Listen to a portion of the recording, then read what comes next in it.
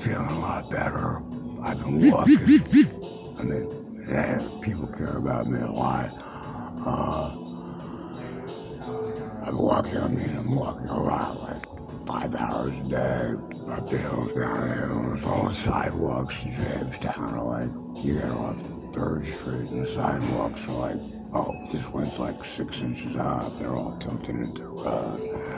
It almost seems like they've been moving around the last couple of months, which is possible because even though you feel safe out here in the Midwest, in the case of one of the periodic natural disasters, all the lakes in the whole country start sliding.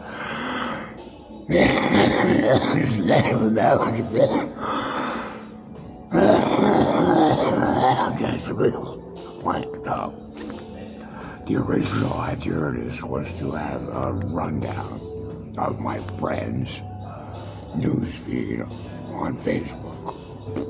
Really, because that's my news source. And I'm trying to calculate what they're saying. Besides, buy my jewelry, look in my backyard, my garden, come to Las Vegas and hit the strip with me. This is a way long one. It used to be 3 minutes. But then there was a lockdown and riots against the lockdown. Basically, Black Lives Matter. Even though everyone knows that white lives don't matter. So,